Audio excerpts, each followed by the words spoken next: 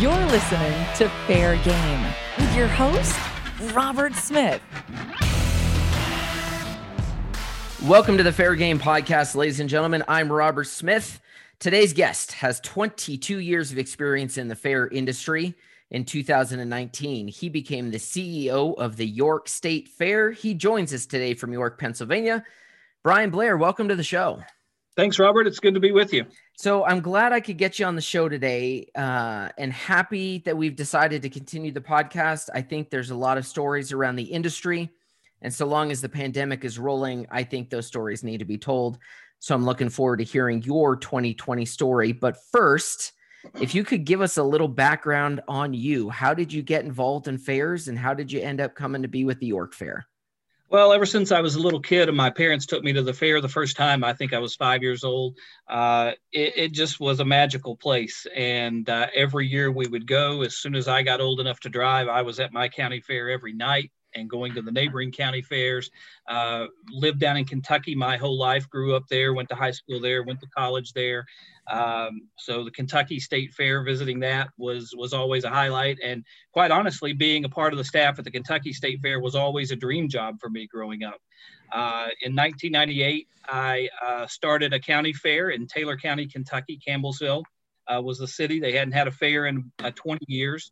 So organized a community group. We started that fair back up from the ground up, and was president for several years. That just really cemented the fact that I wanted to be in this industry. In 2009, I had the opportunity to join the staff at the Kentucky State Fair full-time. So that was my entry into the industry full-time. I was on the sponsorship and event marketing staff there at the Kentucky Expo Center in Louisville. Did sponsorships for the Kentucky State Fair, the National Farm Machinery Show, and the North American International Livestock Exposition. Was there for 6 years, and was fortunate enough to snag the position as general manager at the Elkhart County 4-H Fair in Goshen, Indiana, and spent 4 years there. Absolutely loved that community and that fair and that fair board.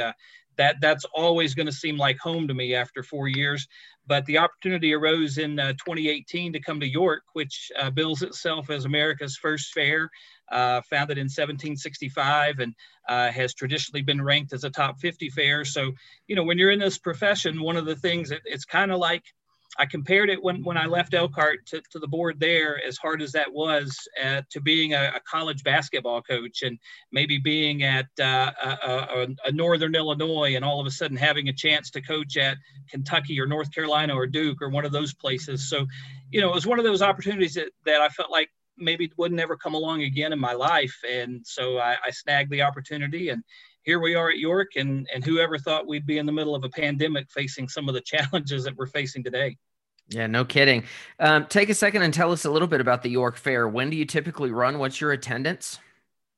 Well, we tip it always before the York Fair has been in September or October. In 2020, we were moving to July for the first time ever. There was a study completed here a couple of years back that suggested the fair could be more successful in the summertime, getting it away from school being in session in September, getting it away from Penn State football and high school football on Friday nights and those sorts of things. So the board made the decision right after I got here to move the fair to July. So last year we were scheduled for July 24th through August 2nd. This coming year, we're scheduled for July 24th through August, or 23rd through August 1st. We have an attendance in the neighborhood of 550,000 people, and about an 89-acre fairground with 22 buildings, 50 rides on the midway, a huge grandstand stage and nationally known concerts, and livestock and all of the agricultural things that go along with being a fair. Now, does your fairgrounds, do you only do the fair, or are you a year-round events facility? No, we're a year-round event facility. In fact, the year-round portion of our business is really what sustains us. It's kind of like at Elkhart and other places and people I've talked to. What we do during the year provides us with some capital to operate the fair, and then the fair in turn provides us with some capital the second half of the year to continue our operations. So it all really kind of goes hand in hand. But we are about $6 million a year in revenue in a given year. Obviously, 2020 is way below that, but so we stay busy year round. So what do you know now as a fair manager that you wish you would have known when you first got started? Oh gosh, a lot of things. Man, I so many things. Contracts, some of the behind the scene things that I'd always wondered about, but maybe when you're on the outside looking in, you don't really get to see the inner workings. I think that's always been the part to me that's been the most fascinating is how it all comes together. And when you're in the business, you see the small little details every single day, and they add up and they add up and they add up, and then suddenly it's here.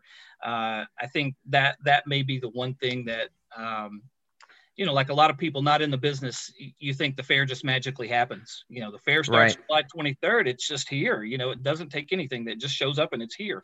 It's not like that at all. I mean, I think that's been maybe the biggest thing that I've learned in 22 years. Yeah, it does. There are a lot of moving pieces. I remember when I first started to get into the industry full time, it was about the same time you did in 2009. That was my first IAFE convention. And I remember thinking, I just need to get booked and do my show. And then the longer I've been in, the more I realized just how elaborate every piece is. There is a lot of moving pieces in this industry.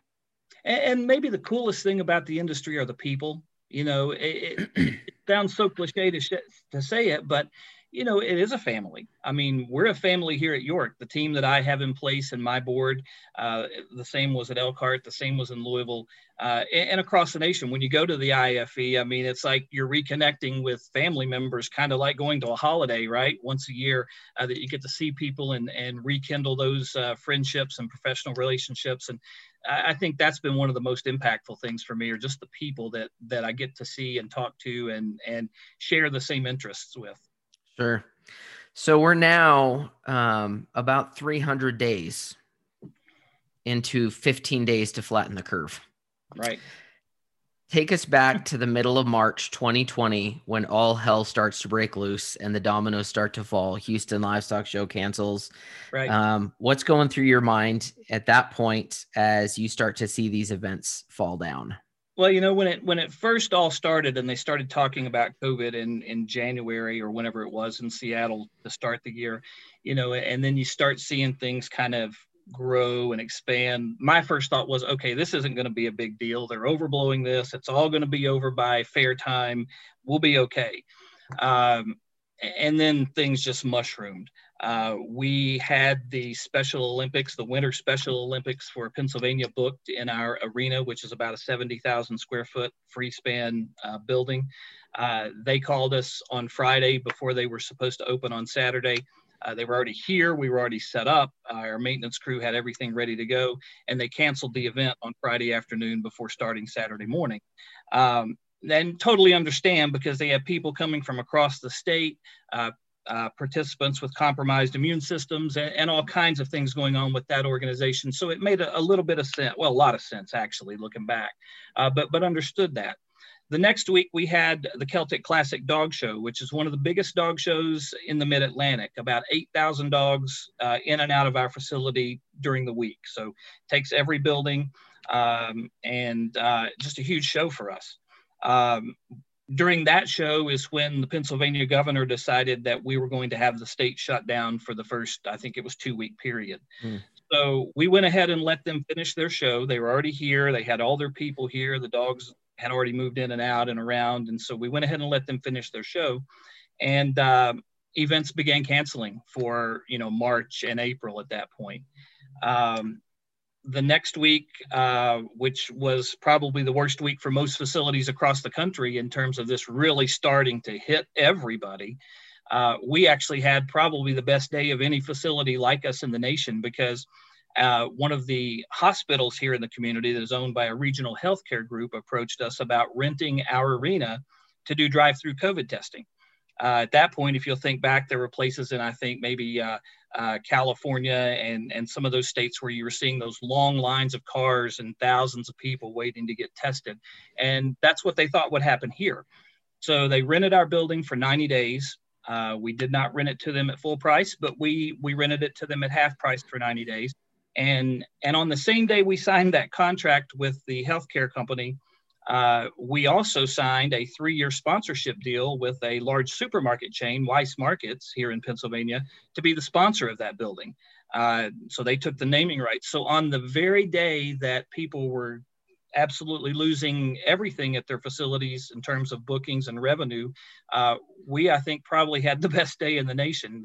The irony of that is that what that did for us is it provided us some operating capital that didn't really cause the initial problems with the pandemic to affect us. In other words, immediately here, restaurants were shut down, salons were shut down, coffee shops, florists, barber shops, everything was closed. And those businesses really took a punch. We didn't really start feeling that pinch until the end of May, 1st of June, because of what happened for us. But at the same time, when we did start seeing the shutdown, we went into a mode where we knew we couldn't keep our full staff. We had 25 people on staff, and that's typically the number we go with, and that's a mix of full and part-time. So the first week, we laid all of the part-timers off, and I had 2 full-time people who voluntarily took layoffs because they were concerned about their health and their immune systems. And so we continued to operate all the way up until May, with just that crew, the full-time crew. And then when our board made the decision to cancel the fair in late May, we laid 6 additional full-time people off. So we spent the majority of the year with 7 of us on staff here. Most of the year we've worked 4 days. We've taken pay cuts as well in response to that, try to save money and that sort of thing. But that's kind of what happened with us in terms of getting really pinched. We do have a considerable amount of debt at this facility still on the arena, and we tried to get our bank to work with us in terms of deferring and letting us have 3 or 6 months where we could either pay interest or just defer the payment and then pick it back up. Our bank wouldn't do anything like that, so we continued to have to make that payment every month, even with no income coming in. Wow. That's really rough. You know, you hear these stories across the country about some banks will work with people and some banks won't. And it's a shame because in the middle of all this, you know, we've mentioned it on the podcast before. People say, well, we're all in the same boat, but we're not. We're all in the same storm, but we're all in very different boats. And I feel like, you know, a little more empathy and patience from the banks. I mean, what's their option if you don't pay? Right. Right. I mean, we put a padlock on it and take the key to them and say, here you go. If we can't make it work, good luck, because, you know, we've been doing a fair here for 257 years. So sure. And what are they going to do? Turn around and say, well, we're going to sell it. Nobody's got the money to buy that arena right now. Correct. And they would have to sell it at a loss. There's no doubt about it. So, you know, we were fortunate. We were able to get some PPP funding during that first round, and that helped. And then I think what hooked you and I up and got me on your podcast today is there was a Facebook post about maybe the FAIRS Act or one of those things that they were trying to get, you know, Congress to act on. And, you know, when this all started back in April or so, I took a day and I wrote every representative from my area in the Pennsylvania State Legislature. I wrote our ag secretary. I wrote our governor. I wrote every representative from my area in the House of Representatives in DC. I wrote our 2 state senators. I wrote the president. I mean, I took a day and wrote everybody. I wrote my county commissioners. And I said, look, without some help, this facility is not going to be here whenever this ends. And when you're ready to have events or conventions or a fair or a concert or a car show or whatever it is, without some help, we're not going to be here. And I got a letter back from our ag secretary, pretty much a form letter that he signed. And I had one of my local representatives call and said, we're going to help you out. We'll find you a life preserver. Never heard anything else. Heard nothing from anybody federally, nothing from anybody else state. But fortunately, our county commissioners understand the significance of the dilemma that we're in. Right. And when they were awarded $45 million of CARES money that came from the federal government through the state, they decided that we needed to have a direct allocation, and they allocated us up to $2 million. No. So that basically is what we're working on now. We used, when we got those funds in September, we were able to use part of them from September to the end of the year for certain expenses: payroll, the mortgage, utilities, uniforms, supplies, things along those lines. Part of it, we were able to reimburse ourselves for what we had already spent from February to September. Okay. Sure. So other than payroll, because we were on payroll protection for most of that, we weren't able to double dip. And then we also came up with about $500,000 of improvements to mitigate the spread of COVID-19 to our facility, so that when this thing does all end, we can hit the ground running. So right now we're in that January to June phase where we're using what's left of the CARES money sort of as our reserve. And, we still have a payroll every week. We still have a mortgage every month. We still have utilities, Right. With very little other revenue coming in. Isn't it amazing? We get so, how do I say this? We're so charged up over the federal election, over the presidency and the Senate races in Georgia, and how important all of those are. But when it came down to it, it wasn't the president. It wasn't your senators. It was your local county. It was your local government that came through for you guys. And I think that's part of the problem, with this whole FAIRS Act or whatever that's being called. I know there were a couple of legislators in DC that were kind of backing that, and we all wrote to, and I know Marla and the IFE did a great job, getting everybody the information and reminding us to write. But I think at the end of the day, it kind of got lost in the shuffle, if you will. I mean, I know there's a lot of important things going on out there, and there's a lot of people hurting in this pandemic. I get that, but for God's sake, the restaurants here in Pennsylvania have been hit especially hard because they've been shut down more than once. They've had no indoor dining more than once. The bars have been virtually closed. I know those people are hurting, but they're being talked about. They're still talking about the restaurants. Nobody's talking about the fair or the expo centers or the convention centers. And I think when a lot of people think of fairs, they're thinking of a small county fair with a volunteer board that maybe owns 15 or 20 acres and has a pavilion. And I hate that their fair's canceled too. I mean, that's the backbone of what makes the fair industry, or those small county fairs. That's what it really all is. But it's a whole lot easier for them as volunteers and not having an annual budget and having bills and all the things we have to miss a year or even miss 2 years if it comes down to that, than it is us, because we're depending on that revenue to keep this place afloat. Yep. Yeah. And I think, when you were looking back at this year, like a lot of guests that have come on the show, you're holding out hope that, when all hell starts to break loose, that, your fair could still happen, because you were moving dates from the fall into end of July, but eventually you guys get to the point where you have to make a decision. And I was, looking at your website, and that was Tuesday, May the 26th. Describe that decision-making process you guys had to go through to come to the decision to cancel. I mean, it was hard, but it was obvious by that time because so many other fairs had already canceled. Not only had we moved dates, but we had renamed our fair from the York Fair to the York State Fair. We aren't state funded, but when they decided to change the dates, I started looking at things and going, okay, there's like 63 or 64 fairs across the country that use state fair in their name. And about half of them are state funded in some way or governed by the state government. The rest just use the name, right? So I thought, well, we're the size of a lot of those fairs. And I mean, in fact, a lot of state fairs that I've been to, the York Fair is bigger than, in terms of rides and entertainment and entries and all of those things.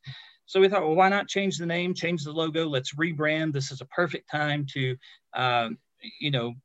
inject some breath of fresh air into this event since we're changing dates. We had a contract with Degler Attractions, and they were going to move with us. And when it got about a year out of moving, they weren't able to work it out. It just didn't work out, and we had both agreed that if they couldn't move, we would find someone else. So we jumped on a plane and went to Hamburg, New York, and visited Straits and met with them. And they came here 2 or 3 times. And they had been here in 1979 last for the fair, and had been here several years prior. And one of the biggest things we hear from the public is, why don't you bring the train back? Why don't you bring Straits back? So it all was falling together. You know, we had the best concert lineup we had in years. 2019, all 6 of our shows paid for themselves in ticket sales. Wow. You don't hear of anybody doing that. We were on par last year to do the same thing with bigger shows. We had only advertised on social media. We hadn't even started traditional media, and every show I had was 80% or better paid for. So it's wild. We were going to do it, you know. So, I mean, we were pumped. We'd been planning this one for 2 years, really, since we made the decision to move. We'd been planning 2020 alongside 2019 and then all the other things. And, you know, when you start watching and you see Houston stopping in the middle of their event, and you see all the other fairs start canceling, and then there were fairs even later than us that had decided to cancel, it became pretty obvious we were going to have to cancel. And it was a sad day. It was tough. You know, you put all of that time and effort into it. It's like I was telling some of my team today. I said, you know, from those of us in the administrative side, you know, we're planning this thing from November until June, and then we're handing it off to you guys out here and saying, okay, set it all up, get everybody hooked up, make it all happen. That's to my grounds and maintenance team, right? So the hardest part for them is from June to July. Well, our hard part's done by June, but we had the hard part done. We canceled the fair. It's like the rug's pulled out, you know, and there's this big, huge letdown. It's making it hard to plan for 2021 because there's so many unknowns. The target's constantly moving. You know, this week numbers are up. Next week, maybe they're down. 2 weeks, they spike. There's new regulations or new restrictions in place, you know, capacity limits. Who knows, you know.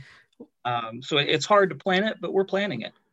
Do you feel like your governor is moving the goalposts? Because I know here in New Mexico, there's been a lot of complaints and talk in the media that it feels like every time our governor says, okay, here's our gating criteria, the 2 weeks later, that gating criteria changes. And when we do hit the gating criteria, then it changes again. And we got, you know, it's like we can never catch up. Yeah, I don't know that we've had, quote, gating criteria. I think he's had 2 or 3 rounds of restrictions. Back when it was at its very worst was when it started and everything shut down. I mean, only essential services, banks, pharmacies, groceries, gas stations, those sorts of things were open. All the rest of us were supposed to be closed. Then we went into with the 67 counties, there was a red, yellow, and green phase that each county had to go into. And the whole state started red, and then some became yellow and some became green. Then it went to, okay, we're not going to go back to that ever again, but we're going to do capacity restrictions for large gatherings. You know, so you can't have more than 10% in a building that holds, you know, 2,000 or more people. You can have 150 or 200 people outside an event, but not inside. Right. And so I don't think he's moved the goalpost. I just think that we've had a bunch of different restrictions. You know, it's not like it's been back and forth. It's like every time it's just something new. Okay. So we haven't gone back and forth. We've just always had something different. Sure. My biggest issue with our state government during all this has been there's an event center in Carlisle, and they have a lot of car shows, huge car shows. We have car shows as well. We host NSRA Street Rods. They've been here for nearly 50 years. Good guys. This was going to be their second year with us. And we have some smaller shows. I had a guy that comes in here from Maine and does what they call the VAG Fair, which is Volkswagens, Audis, and German cars. So they're the small cars. He wanted to do his show in July. And I said, here's the deal. You can have 250 people at an outdoor event, and that's it. Well, at the same time, you know, Carlisle had already taken the state to court back in the first part of July or the end of June because they wanted to have their Grand National Truck Show. So they basically settle with the State Department of Health, and they're allowed to have their show. They're allowed to operate at 50% capacity. indoor, outdoor, whatever. So we basically reach out to the Department of Health, and we're not getting any information at all. When we finally do, I get my lawyer involved, and our attorney calls, and he finally gets them to talk to us. And basically, they're allowing Carlisle to operate at 50% because they fall under a flea market. I'm like, well, they're a car show, flea market. No, they're a flea market. They're selling car parts and those sorts of things. That's a flea market. I say, okay, fine. If they can operate as a flea market, we can. Well, no, you said you're having a car show. So we go back and forth for about a week. And finally, they say, okay, here's the deal. You can operate your car show as long as you have 250 people per area. So, for example, if your guy has 4 different years or 4 different models, if he has 4 distinct areas cordoned off on your grounds, you can have 250 people per area. Doesn't matter if it's 20,000 square feet or 5,000 square feet. You can have 250 people in an area. Wow. So that weekend, I take off and go to Carlisle to see their truck show, and it's a car show. They've got 2 rows of car parts. The rest of it's just like a car show, big, huge car show. Bumper to bumper, rows, pop-up tents. Guys in pop-up swimming pools, and just all the stuff you see at the car shows, right? And our show was on Sunday. And so I came back here and went to our show, and our guy did it just like we told him to do it. And nothing ever came of it. I mean, we had the show. Wasn't a big revenue maker for us, but for us, it was the first thing we had here since March. So it was something. But my comment then was, because the news media came and we did TV interviews, and I said, here's the thing. I just want a level playing field. I just want to know what I can do and why they can have an outdoor event, but I can't. I just want a level playing field. Yep. So, it kind of went from there, and nobody really gave us any clear answers. So we just kind of felt like we're out here on our own sometimes. Sure. I know when I spoke to Marla on the podcast, she talked about the frustration that all these different jurisdictions have all these different criteria. And what her concern and her feeling is that, if, for example, in Texas, if they can produce a methodology to produce a safe event, here's how we're going to keep people clean. Here's how we're going to distance them. Here's the signage we're going to use. All those types of things we need to make sure that we have COVID safe events. If they can do that in Texas at a large facility, why is it then in Colorado that they've got a restriction for any facility over like 12,000 square feet is limited to, I forget what she said, 100 people, say. Right. Well, there's a big difference between a facility that's 12,000 square feet and a large convention center, or one of our facilities that's got 500,000 square feet or 1,000,000 square feet. Why are we still only limited to 100 people when we can demonstrate that we can do these events safely? Universal Studios, I was just talking to a friend of mine. Apparently yesterday or the day before, Universal Studios opened and they met their maximum capacity within like 10 or 12 minutes of opening. If those theme parks can do it, if Disney can open, if that car show can happen, right? Why can't we demonstrate? Why can't we go to our local health authorities and say, hey, here's the steps we're taking? Right. Like, I don't know what capital improvements you did, but let's just say in the bathrooms, you went all touchless. That's what we did. Everything's touchless in the bathrooms now. And we've got more hand sanitizing stations, and we've got signage. And this is not new to us. This is the fair industry. We've dealt with H1N1. We dealt with, with the swine flu. We've dealt with bird flu. We've dealt with these outbreaks before and needed to adjust. We've done it. How come we're then told, nope, you can't open? And that was one of the things that kind of dovetails into the other part of the story about the car show. Hershey Park, which is 40 miles up the road from me, was allowed to operate. And they got, I said, well, why can Hershey happen and not this car show or not other events here? Well, they have distinct areas. Each ride queue line is a distinct area. So they're doing this and they're doing this. I'm like, look, I'm not a fairgrounds out in the middle of nowhere, PA. I'm an event center year round. I'm staffed full time. We have things here every weekend. in 2-3 huge buildings. I'm having, in a normal year, I mean, I've got something in these buildings every single weekend with the exception of holidays, and drawing, 4,000 or 5,000 people an event, every bit of that, if not much more, volleyball, wrestling, trade shows, Eastern Star. I mean, I have all kinds of things going on here. And I think part of it was they were going, oh, well, it's a fairgrounds. It's a fairgrounds. It's like, small fairground PA. No, we're an event center. We're year-round event center.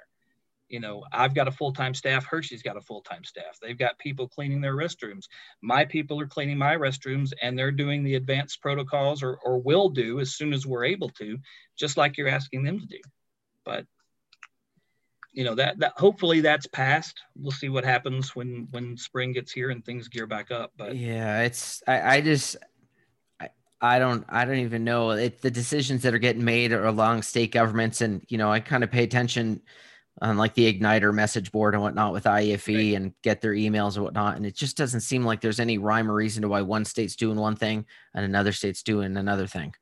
Yep. I do a Zoom about once a month. There's 5 of us from fairs here in the East, and we all get on together and every month to 6 weeks and just kind of compare notes and commiserate together, I guess is a good way to put it. And we're all in different states, and everybody, it's the same thing. It's like, well, we're doing this. Well, we're doing this. Well, we're told we can do this. So we can't do that, but we can do this, and you're right. There's not yet any consistent standards or protocols that are across the board that I've seen. Yeah. I wonder how much of this has been, since this all got started in 2020, how much of it was just flat out politicized just because it was such a contentious election.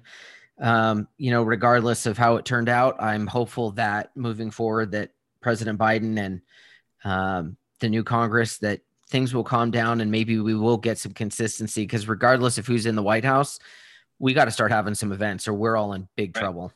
You're exactly right. I mean, it's like I said earlier, and like I've said the whole time, when everybody's ready, we're not going to be here. If something doesn't shake out soon and we're allowed to have events, or there's not more bailout money out there. And I mean, I don't know that left or they can come up with. So I don't know. It's day to day, week to week, and coming every day. And it's like, maybe today's the day something breaks. Yeah. And it's just like, you go home at night. Nope, not today. You keep crossing your fingers that something changes. And I know all these cancellations, not only directly on our fair industry, have had a big impact, but, I look at York, it looks like, I haven't been through York before, but it looks like it's a fairly small community. You're about an hour north of Baltimore, and you're about 45,000 or so? York itself is about 45,000, but York County is 450,000. Oh, okay. We're about an hour north of Baltimore. We're 2 hours from DC, about 2 hours from Philly. Harrisburg is 30 miles up the road. That's the state capital. So, it's a heavily populated area. Got it. Okay. I was just going to say, I think, sometimes our local communities, and I think you alluded to it earlier, they don't realize just how large an impact our fairgrounds, our facilities have. I mean, like you said, I think it was, they think the fair just kind of pops up and it's there, and then it's not, it's right. 5 days or a week or 10 days over the summer, and then the fair's gone. But we have big impact on our communities, even if it's a small county fairgrounds or a large state fair facility. We have big impacts. What is your local community missing out on during this pandemic, since y'all are closed? I mean, I think right off the bat, the hotels, the restaurants, those certainly are missing out, because, like I said, every weekend, I've got my Weis Markets Arena, which is 70,000 square feet. I've got Memorial Hall East, which is 35,000, and Memorial Hall West, which is 35,000. Every weekend, those are full with something. Right. Some weekends it's a basketball tournament in one and something else in the other. And some weekends it's a volleyball tournament that takes them all. We're partners with our CVB, so we work really closely with Explore York. We get 14% of the room tax because we put the heads in the beds on the weekends. I mean, that's just the facts. And I think the CVB will tell you that. Our county commissioners know that. Our hoteliers know that. When people are here, I mean, they're in the restaurants, they're buying the gas, they're doing all the things people do. And that doesn't even count the extra things. I mean, they may go to Gettysburg and tour the Civil War Museum and all sorts of things. So that's for sure what right off the bat, what's being missed. And I think if that goes away and were to go away permanently, it would be devastating to the tourism industry in York County. Yeah, it really would be. And I mean, if you just think from the, for the personal side, from one of your residents in your area, whether it's not being able to come to the fair, and we all have those fair memories of a first kiss on the Ferris wheel or a date night or all those things for the fair. But beyond that, what about the kids that would have had their prom there, or all those types of events, all those memories that don't happen? I really hope that when this opens and things start rolling again, that people realize just how critical our fairgrounds are to, the infrastructure of our cities and our communities. Yeah, me too. And, it's like somebody was saying one time to me that, well, the fair is not as big as it was when I was a kid. There's not as much, not as many rides, or not as many people come, or there's not as many animals. And I said, well, think back about this. Wait a second here. You're 60 years old. Everything has changed in 40 some years. Mm-hmm. But to a 8 or 9 year old kid who's never been to the fair before, it's going to look every bit as big to them as it did you back 40 years ago. Yep. So, I think, we're going to miss out on a lot. A lot of people are going to miss out on a lot. And I think there are people out there who won't realize what they're missing until it's gone. Yes. People missed going to the fairs this year. There's no doubt about it. Gosh, I missed it. I mean, I missed being at this fair. It's the first year in 20 some years that I've not, worked at a fair. And a lot of years I was doing two, at Kentucky, I would also work Taylor County, or and then there was, so you had Taylor County Fair, Kentucky State Fair. The year I moved here to York, I did Elkhart in July, York in September. So, a lot of years doing two fairs, and it was odd this year. It was weird pulling into the parking lot on the day the fair was supposed to open and it's empty. Yep. And then for us, it was weird because this was our first year to move to July from September. So we went through it twice. We went through it during July when we rolled in and nothing's here for 10 days. And then we went through it again in September when we were like, remember a year ago when it was all here, so it kind of hit us twice this year. That's rough. It's really rough. It was hard. It's, to not to compare, but I can tell you, I get it, because as an entertainer, all throughout the year, I would hit a weekend and I would go. I was supposed to we were supposed to be at the end of March, beginning of April. We were supposed to debut in Australia at Sydney Royal Easter. So on April 2nd or 3rd, whatever it was, Sarah and I kind of looked at each other and we were like, didn't happen. And then May 2nd for the next fair in Arizona, didn't happen. And then OC fair didn't happen. Right. It's just the phone calls that kept coming. We got one fair in Abilene, Texas. We looked at our whole schedule, and I said to Sarah early on, I said, if there's one fair that's going to happen for us this year, it'll be Abilene, because it's got that West Texas spirit of, we don't care. The world can be burning down. We're going to do what we want. Sure.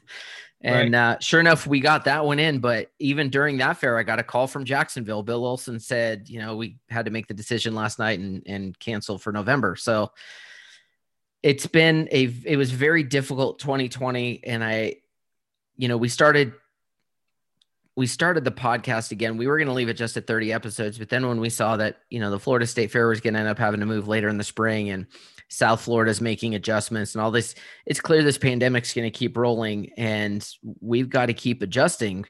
So hopefully by this coming summer of 21, by the time that rolls around, this pandemic is well behind us, or well on its way to being behind us. But in the meantime, you guys there in York still have to plan for a 2021 show. How do you and your team go about that while you're still in the middle of a pandemic? Well, it's been tough because, I lost two staff members. Actually, we've laid, I think, a total of 18 people off. 2 full-time staff members during this whole thing took employment elsewhere. One was my communications coordinator, who I counted on pretty heavily as far as all the marketing and PR things. So I'm kind of having to do that right now for us. But fortunately, we work with Variety Attractions, and we were able to roll over all of our grounds acts from 20 into 21. So that was done. And we took care of that not too long after last year's fair dates. So I had all that taken care of. We rolled all of our concerts over on a grandstand stage with the exception of one, and we added 3. So, and I think people look at me and go, wait a minute, you've got a 10-day fair and you're going to come out of a pandemic and you're going to do 9 concerts and a demolition derby on the last day. And like, yeah, I figure that, I got nothing to lose. We might as well go big or go home. I mean, that's what it's going to come down to. We're going to go big or we're going to go home. Either we get to have this or we don't. And so we're going to announce all of our shows January 29th. I know our neighbors, Danny Aguilar down at Delaware, they announced their lineup back before Christmas or right around Thanksgiving. We're going to kind of follow their model and do all of our show announcements at one time and try to create a little bit of hype in the wintertime. In the dead of winter here in Pennsylvania, it's cold and gray and a lot of times snowy. And, sure. So, we're going to try to create a little bit of excitement and give people some hope. And, we'll just keep hoping and praying that the vaccine gets distributed. And once it is, it works. And that we can move forward come, spring. Sure. Now, assuming you guys are able to open, I feel like even if the government comes out and says, hey, you know what, we've got this thing under control. We're safe. You can go out to events, go back to movie theaters. You can do these things. My sense is there's been a lot of fear that has been programmed into our communities, and that includes our fairgoers. Are you guys looking closely at your messaging and advertising for 21 and how you communicate that your event's going to be safe for these folks? Right.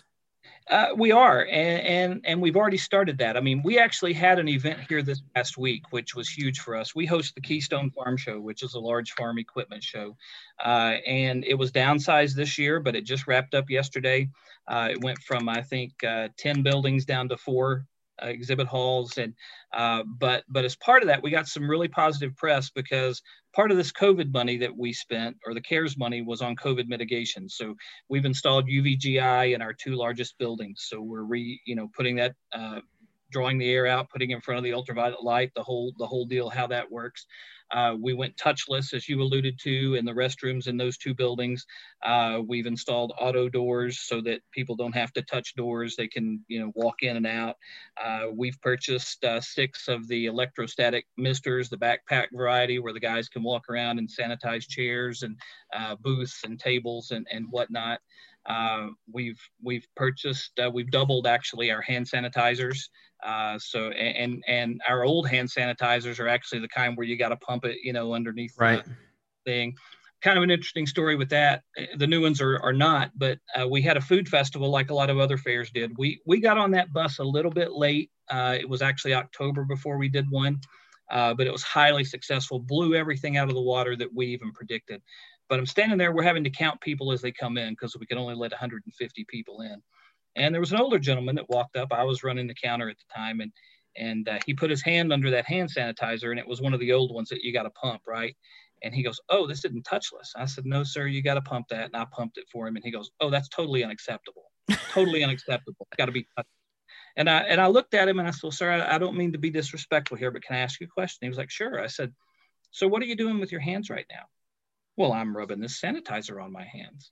I said, right. I said, that kills all the germs, right? And he was like, well, yeah. I said, so if you had touched that, you just killed all the germs, right? So, I mean, there's that.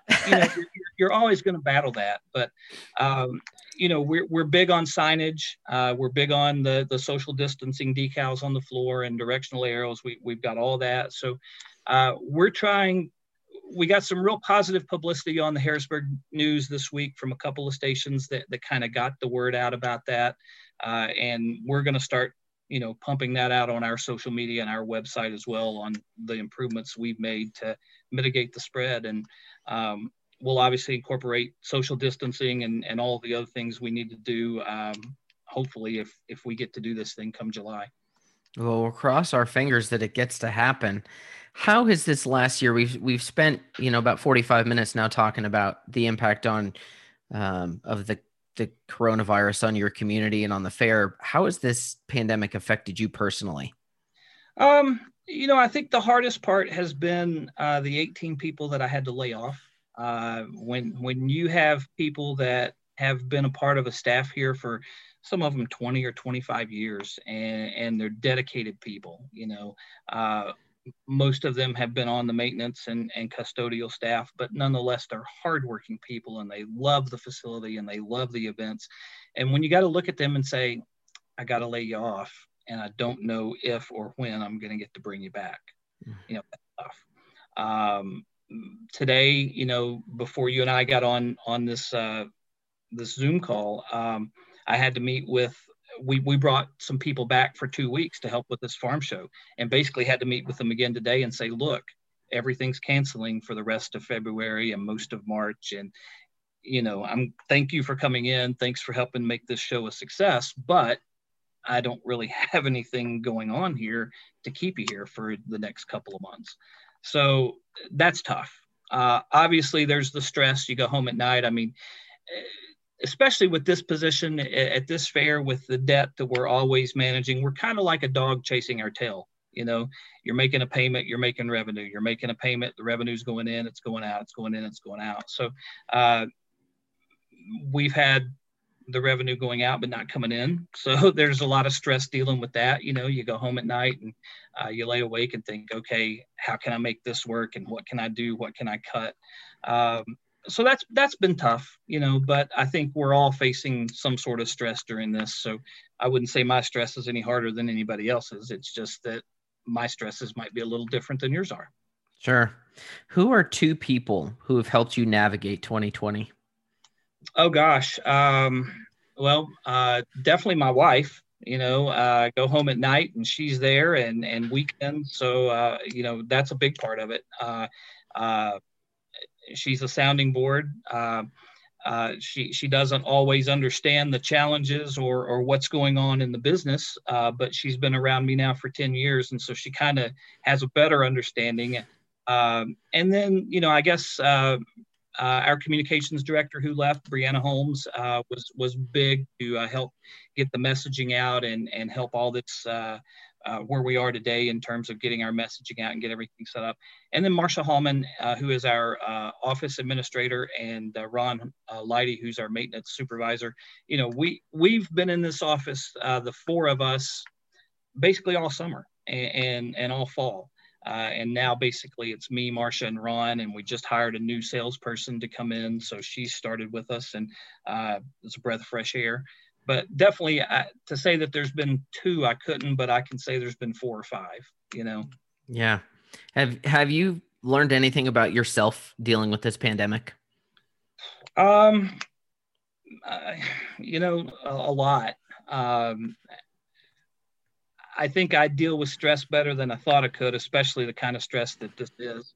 I think thinking back to dealing with people and building relationships, that I've built some pretty strong relationships throughout the industry and with other friends. I mean, there's always been somebody to talk to, whether I pick up the phone or fire off an email.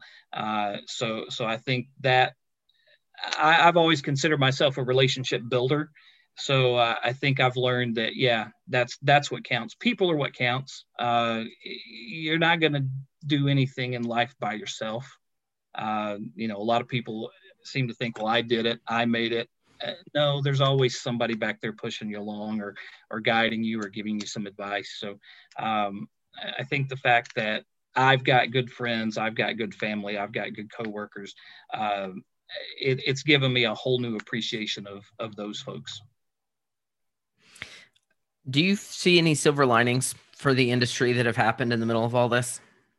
Gosh, hopefully once this all ends and things get back to normal, maybe it's a rebirth for our industry. Maybe, we've all fought the challenges for years of how to compete for people's expendable income, right? I mean, kids have PlayStations and Xboxes, and we've all talked about that, and Generation X, and we can go on and on about all the things. So maybe after a year or two of not having events like this, we'll see people want to come out and be part of this again. So maybe in some ways it revitalizes who we are and what we do. I know that's always been a challenge for us for the last 15 or 20 years. So maybe there's a silver lining there. Obviously for all of us, and I think this is something I was going to say, you were talking about, thinking about stopping the podcast at 30, and now you're going to continue going for a while. And I'm not even sure after the pandemic ends that it's not a good idea to keep it going, because we're all going to be making changes and we're all going to be doing things differently. And some fairs may go totally touchless as far as admissions, and some may do things differently. So it's always going to be interesting to hear how other people are doing things. Yeah. I know the viewership or the listenership is a little lower now for this season of the podcast than it has been in previously. But I was talking to an entertainer friend of mine, and he told me, well, the reason that is. And I said, why? Because I mean, we're doing well on the numbers, but not as well as I would have hoped. He said, we're, especially on the entertainer side, we're a transient industry. We listen to these podcasts when we're making an 8-hour drive between fairs, and we're not making those drives. Right. So my sense is when this all reopens, all of a sudden I'm going to see this massive spike in my listeners, and I'm going to be like, oh, okay, there we go. Well, and I think too, from some of the fair professionals you've had on from our side of things, the fair management side of things, we're all now kicking into planning 2021. I mean, yep. At the end of 20, a lot of us knew, okay, we're not having our fair. From May on, it's like, okay, we're not doing it. Now we're all starting to gear towards planning. So Sure.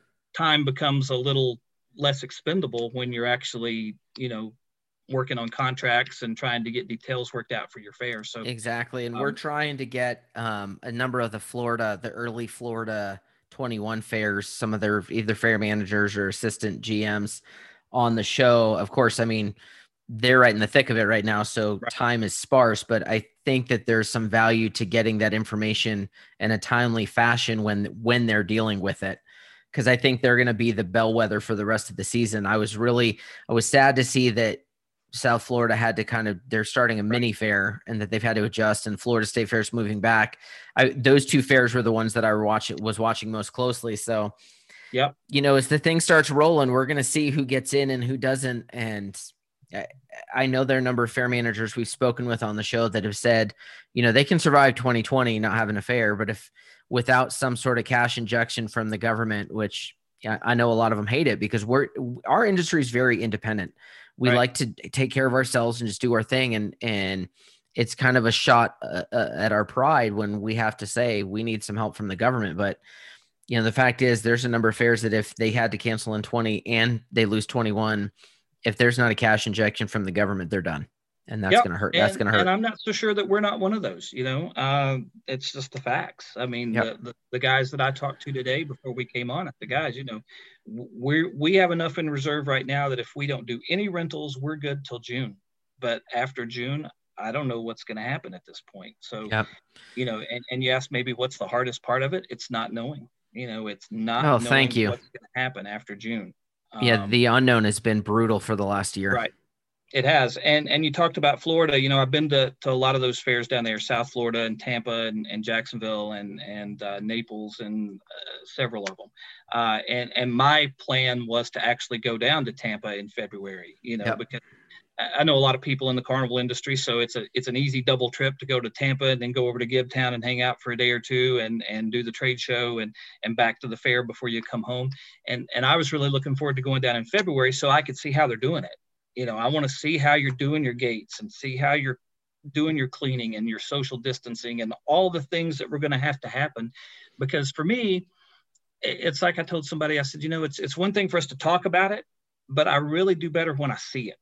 Yes. I want to see how you do it. And now that's going to be April, I guess. So I'm scrambling, trying to find somewhere to see maybe earlier than that, hopefully, if it works out. Yeah, I hope they start getting some fairs going. Luckily for them, for West Palm and the State Fair, they both had their fairs last year because they were on before March 13th when everything started to fall apart. So, the real question for them, if they do end up doing more than delaying, if they end up ultimately having to cancel, is what happens for them in 2022. But, there's just so much unknown right now. And I think as an industry, we've been holding our collective breath for a year. And I think maybe it's time to let that breath out, just take another deep breath and say, let's figure out a way through this. I'm confident if we can get through this, that like you alluded to earlier, we're going to see the dawning of a new day for our events because we are social creatures. Right. Aaron Alejandro, who's the head of the Texas FFA Foundation, was on the show, and he was asked a question on a virtual event, I guess, about, do you think people will come back together? Will we want to go back to fairs and to the FFA events and whatnot after this is over? And his response was something to the effect of, in my entire life, I've never not seen, quails, covey, fish school up. That this is what animals do. And as people, we do the same thing. We come together. I think when this is all said and done, those of us that make it, God hoping it's all of us, we see an explosion in this industry that we have not seen before. I really think that's going to happen. I hope you're right. I mean, that's what I'm trying to bank on at this point. I just onto something. So that's what I'm. I look back at I built this business, my entertainment business in the fair industry, in the shadow of the 2008 crisis. Coming out of 2008, it got jumped in 2009, and you would think that'd be a really bad time for fairs, but in fact, it was really good time if you look at the numbers, because what was happening across the country was folks were saying, well, we don't really have the money right now because of this financial crisis. We don't have the money to go take a $10,000 trip to Disney World, but they could go to the fair, both weekends. Yep. And so fairs really benefited from that. And in my gut feeling is we're going to see a bump on that once we open for probably 24 to 36 months, where people are still trying to recover financially. And I think they'll go to the fair instead of going to SeaWorld or Disney World or a trip to Europe. I made the comment to somebody back when, probably halfway through this, back, I don't know, sometime during the summer. And I said, those of us who are able to hang on in this, there's going to be fairs closed. There's going to be carnivals shut down. There's going to be food people and entertainers that decide I can't do this anymore. But I said, those of us who hang on, one day we're going to feast. Yep. One day we will feast if we hang on. And whether it's what we've alluded to, or whether it's because there's fewer of us out there, and the pie got a whole lot bigger for those of us who stay. I hope that's not the case, but that's a fear too, that, there's going to be a lot of us not around. Yeah. But if you look at it if you look at the history of business, that's what happens. You have, right. When you look at in a post 9/11 world where so many small airlines went out of business, Southwest Airlines went, we can service that city. Right. And we can do it for cheaper. And they grew their businesses. So, early on, I was thinking it's going to be the small fairgrounds that are the most vulnerable, and the smaller acts and entertainers that are going to be the most vulnerable. And as I've done this podcast, I realize it's probably the exact opposite. Yep, when you look at a fairground like yours or Del Mar or Los Angeles County, Del Mar's in so much trouble right now. Right. They're a massive fair, but that also, with a massive size fair, also comes massive levels of bills and right. overhead. They've got lights they've got to keep turned on. They've got facilities they have to pay rent on or pay their mortgage on, just like you do. Whereas a small volunteer board that's just using the small county fairgrounds probably has a real shot at coming back. And it's the same on the entertainer side, because when I look at, acts like me or, Kevin Ridgway and Christian Johnson with Lady Houdini mm-hmm.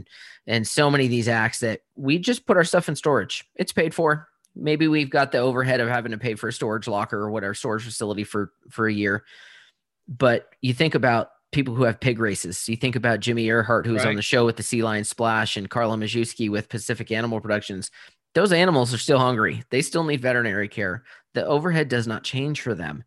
And so I fear for them really the most, because at some point, does that one bill comes that finally finishes them off, and they're fantastic acts. They're so vital to this industry. And not only that, they're fighting the animal rights stuff too, constantly. So, I mean, that they've got that whole other battle that they fight that we don't. So it's, I feel for those guys. Yep, I sure do. But I hope that moving forward that this vaccine kind of gets to working. I know there's a number of them out there. I know there's a lot of people going, I don't trust it. And I don't know. Time's going to tell on that. In the meantime, all we can do is keep planning for our events and hoping we get a window to have them, even if they're modified in some way that we can generate some revenue. And I think more importantly, and Marla made this point, for a lot of you guys as fair managers, it's not even so much the fair, but God, could you get the event rentals, the open? Can you get your building rentals open so a car show can come in?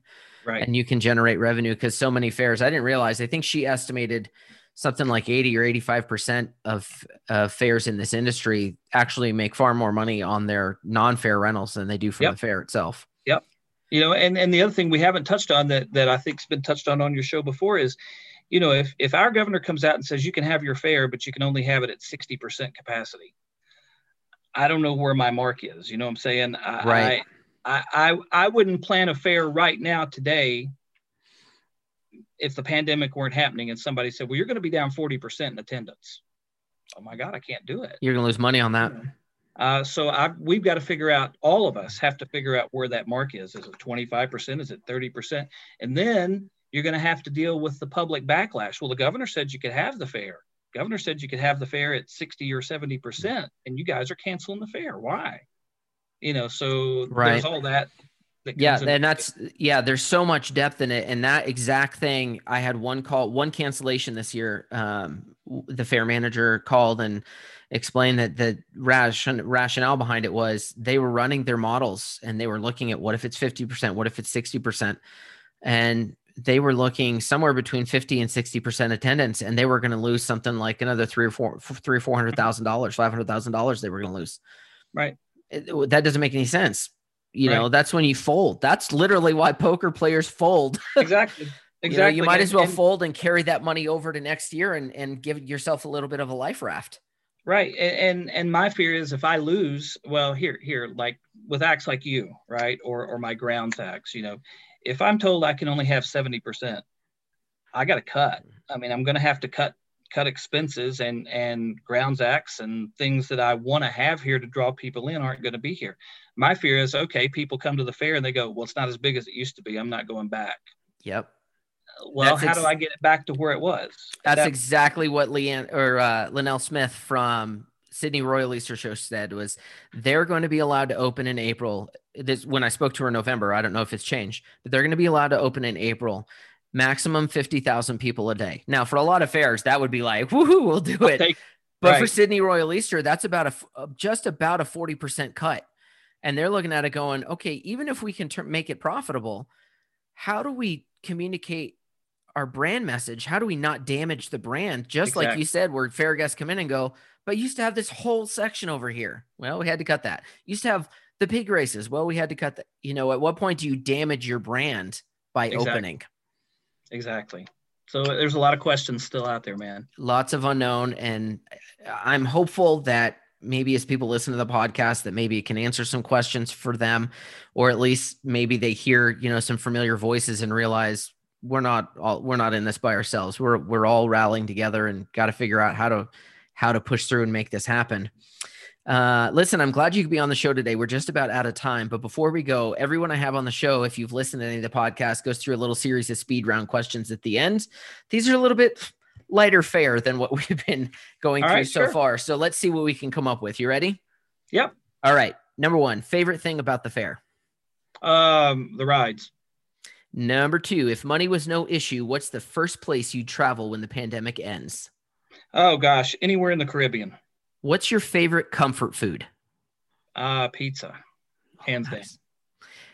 What's the last book you read? Oh man. It's been a while. Probably the Hunger Games trilogy. All right. If you're on an airplane, do you prefer the window seat or the aisle seat? I'll take the aisle because I want to be the first one off. Amen, brother. Amen. And when you do travel, name one item that you absolutely must have with you. My phone. Fair enough.